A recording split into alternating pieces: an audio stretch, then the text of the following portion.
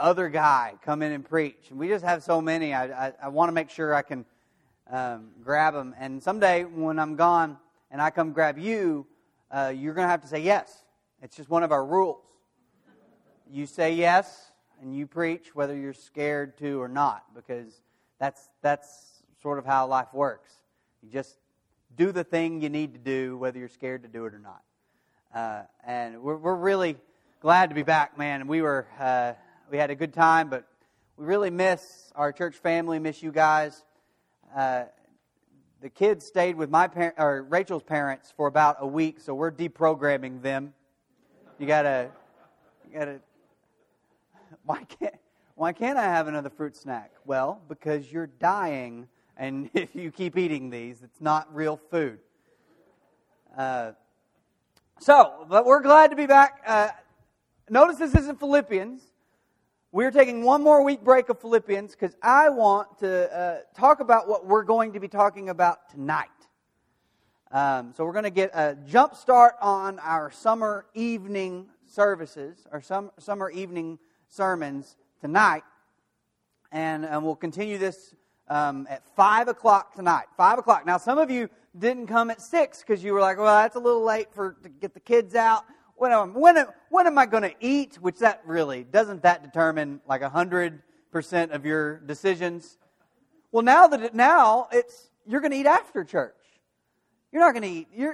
You will be able to come and worship with us tonight.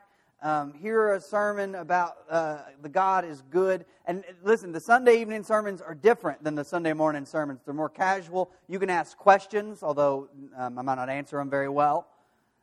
We have this, it's different. You'll enjoy it.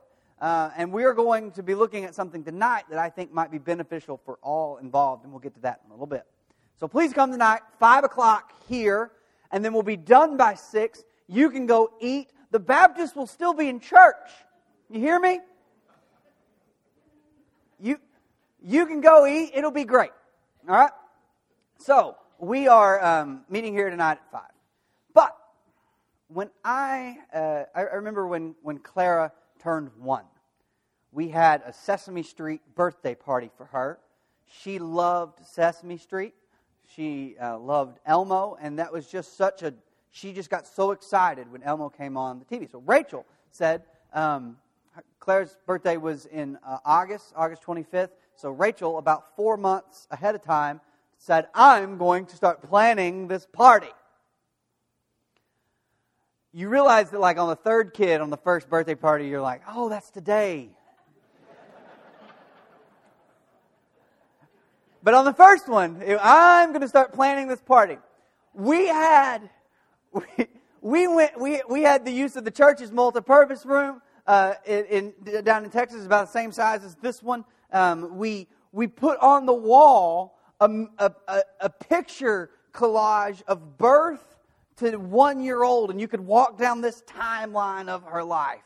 We had a video running of different pictures of her.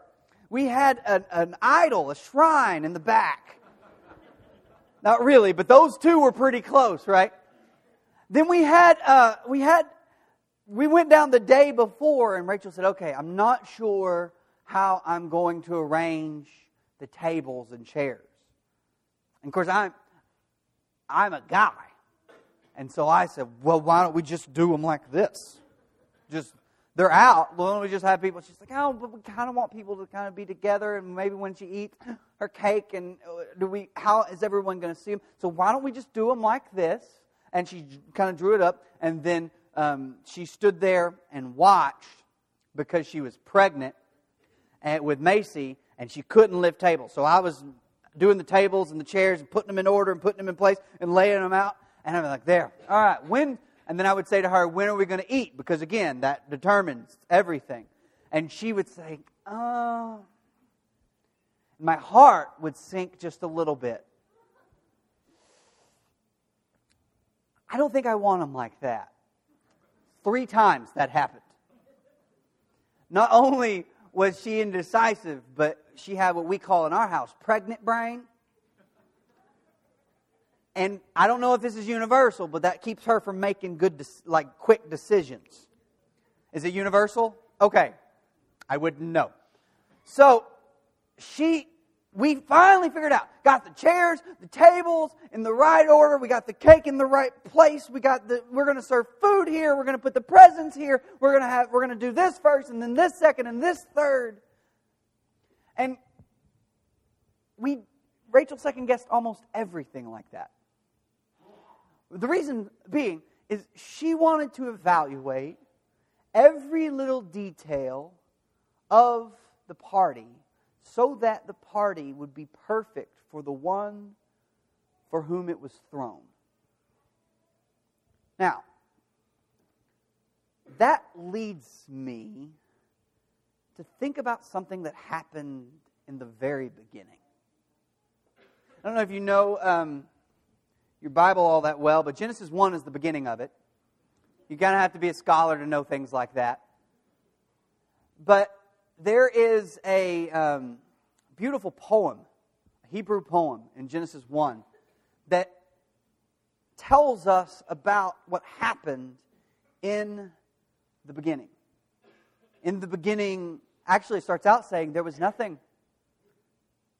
It was dark and formless, and the Spirit of God was hovering over the waters. Another way to translate actually that is God was sending the winds over the waters. And then the poem starts out like this. And God said, "Let there be light." And there's a certain rhythm to this particular Hebrew poem. It's there was light, and it was good. There was evening. There was evening. There was morning. The first day. And that's how the verses end. It was good. There was evening. There was morning. The second day.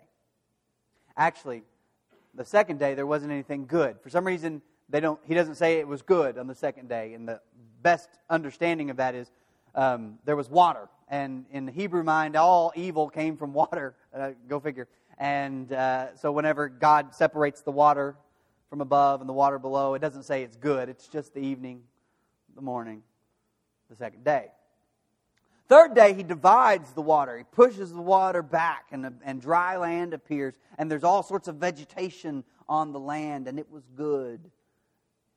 And there was evening, and there was morning, the third day. The fourth day, he starts filling the things that he did in the first day, and the second day, and the third day. And on the fourth day, he fills the light and governs the light with the sun, the moon, the stars. And it was evening, and it was good, and it was evening, and it was morning, the fourth day.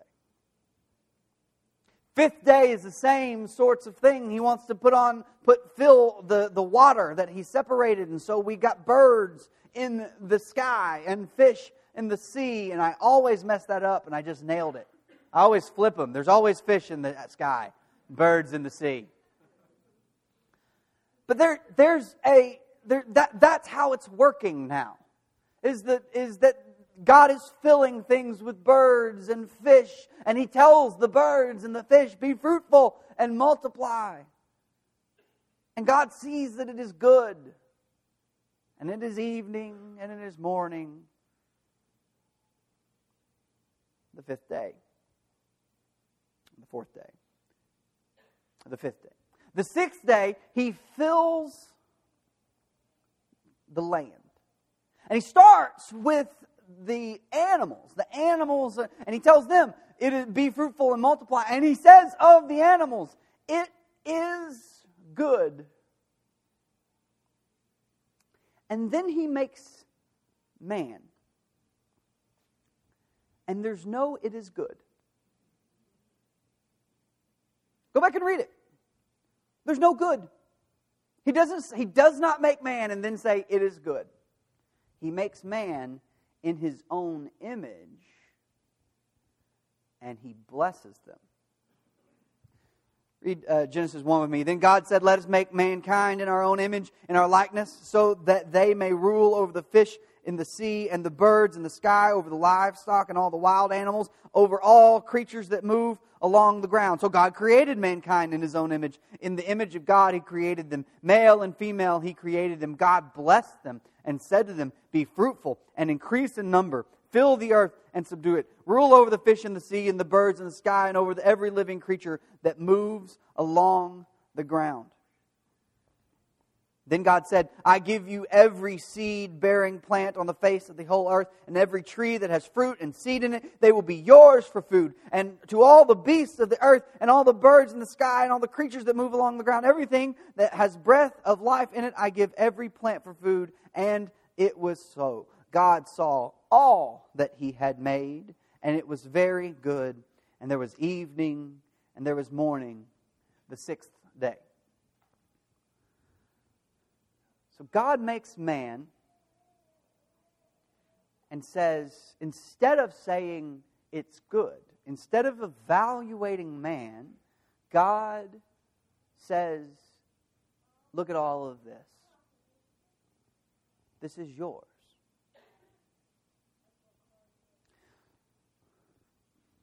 So in the first hour, Rachel said, "Let there be chairs."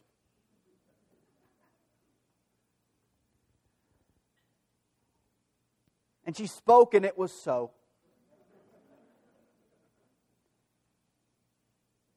In the second hour, she said, "Let there be tables," and she spoke, and it was so.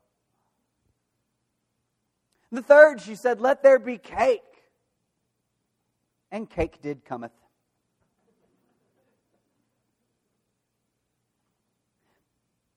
And she reevaluated over everything, over and over again, laid it out and said, "This is how it would be." And she evaluated and said, "That's good, that's good, that's good." And when Clara walked in, Clara, she had this tutu that was as wide as she was tall. And when Clara walked in, Rachel didn't even once think, "Well, that wasn't good enough. You need to come in better." Because you don't evaluate the one that you were creating things for. Because you created it for them.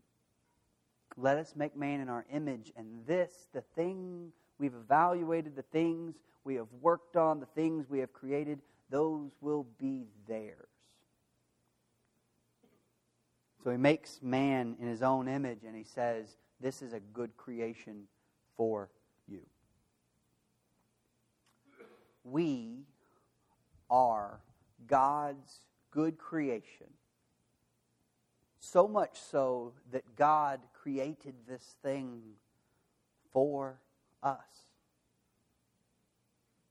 We are valued by God, and I think I have to say this on a regular basis, because the typical chorus you hear within Christian circles is, "We are unworthy, unholy, we are scum,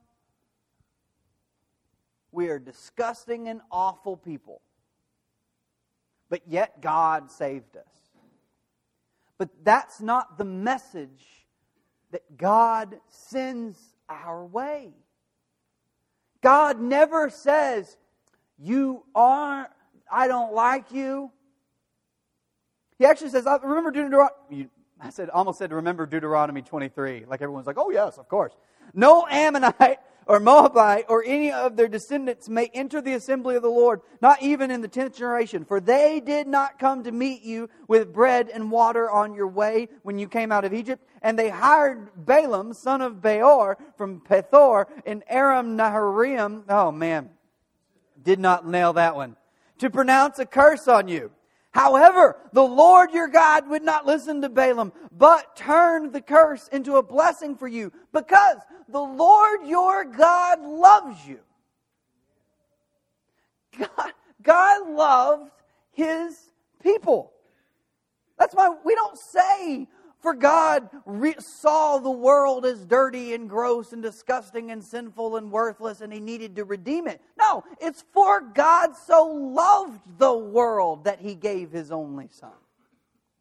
God loves His creation. Before you make it right, before you get good, before you get saved, before you find Jesus, God loves you.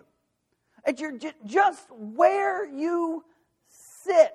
Now, we know that Jesus is the way to salvation. We follow this Jesus because He is the way, the truth, and the life. He is the resurrected King. But the reason Jesus is the resurrected King is because God loves you.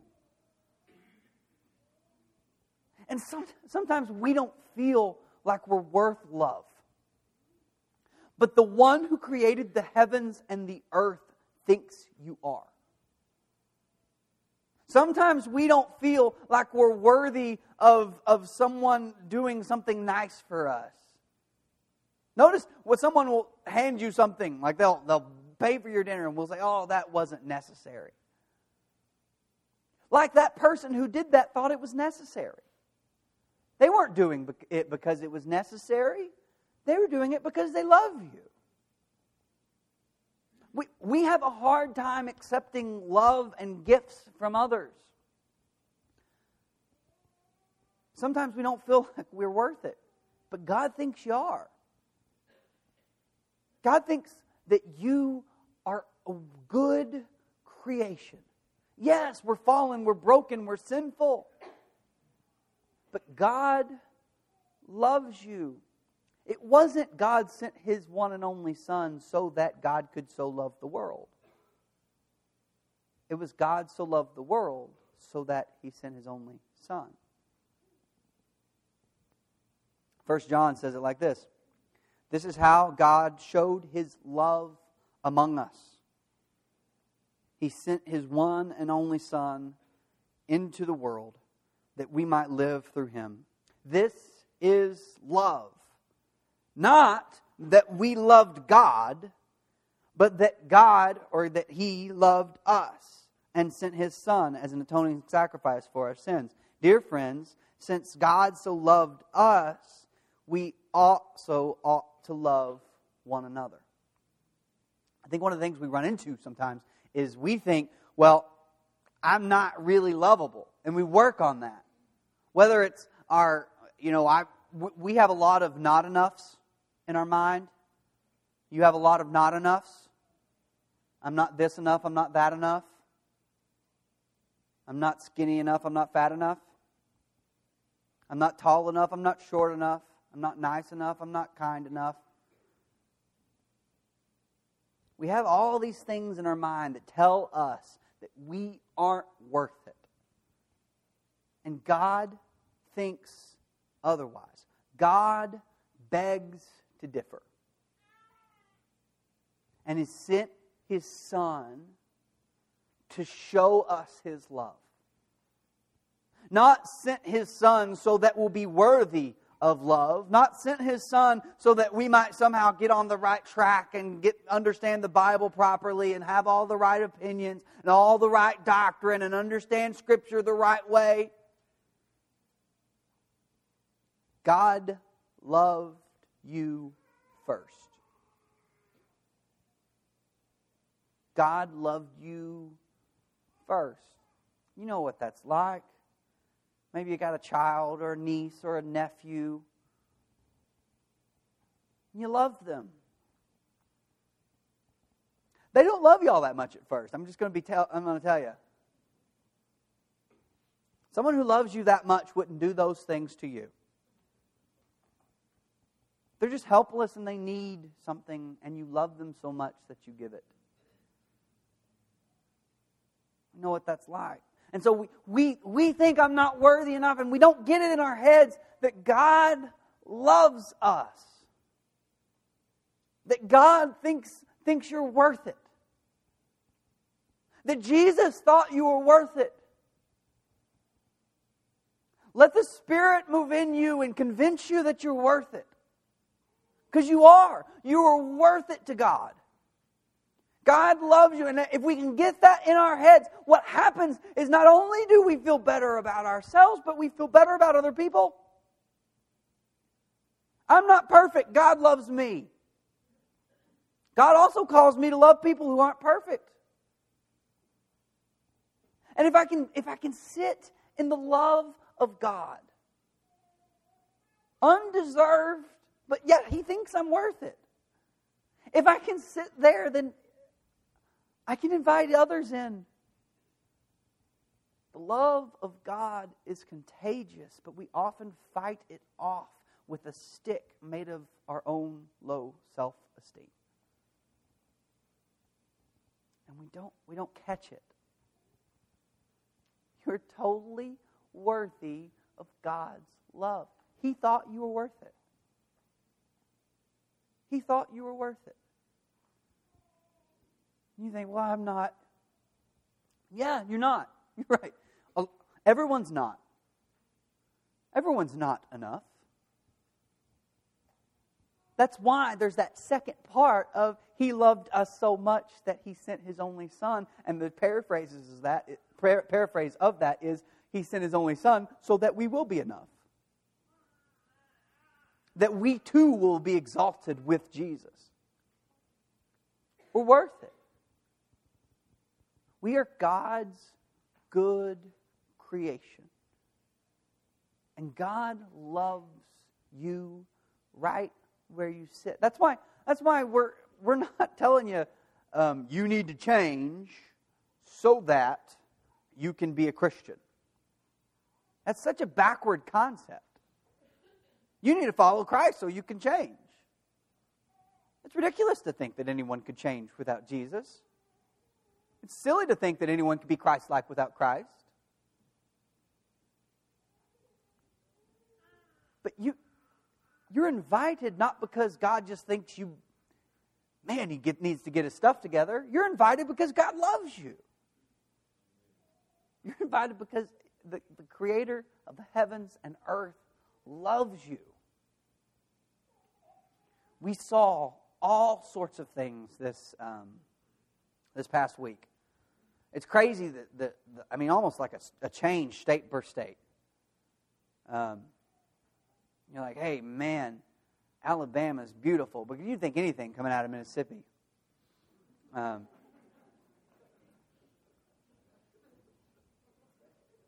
is awful. I'm sorry. No, Mississippi had its parts, but there's there's just one. And what I love about vacation is not I've seen the ocean, but I love running into different people. People who are not like me. People who are weird would be too strong, but weird. That not normal, not what I'm used to. Have different accents and different thought processes, and think things have different social boundaries. Like, why are they standing this close to me? And they're all different. And some differences make me cringe. Not like disgust, but like, oh, why are they doing that? Oh, no. But God loves them. It is such a neat exercise to watch people and think, these people are so different from me, and God loves them as much as He loves me. There's this glowing hope in the creation that God created, that God loves these people. These people who struggle with different things than I struggle with, these people who are come from different places from which I come, there's so much differences, and God loves it all. We have a God who created a creation and loves it. It may be broken. It may be fallen. But God loved His good creation so much that He sent His one and only begotten Son, that whoever believes in Him will not perish, but will have everlasting life. God loves you. That's the basis of Christian thought. The love of God for His good creation is is the springboard from which all of Christian belief and doctrine jumps. And it might be the springboard from which you jump today. Today is the day I start following Jesus. Not because it's the day that you decided that you're good enough, but it's the day that you realize God loves you and that you want to follow that God. That you want to share in that death, burial, and resurrection that we find in Jesus. That is the God of things that are good. The God of good creation. Tonight we're going to go all Charlie Brown on you. And it's going to be the God of good grief. And we're going to talk about what it's like when you're sad.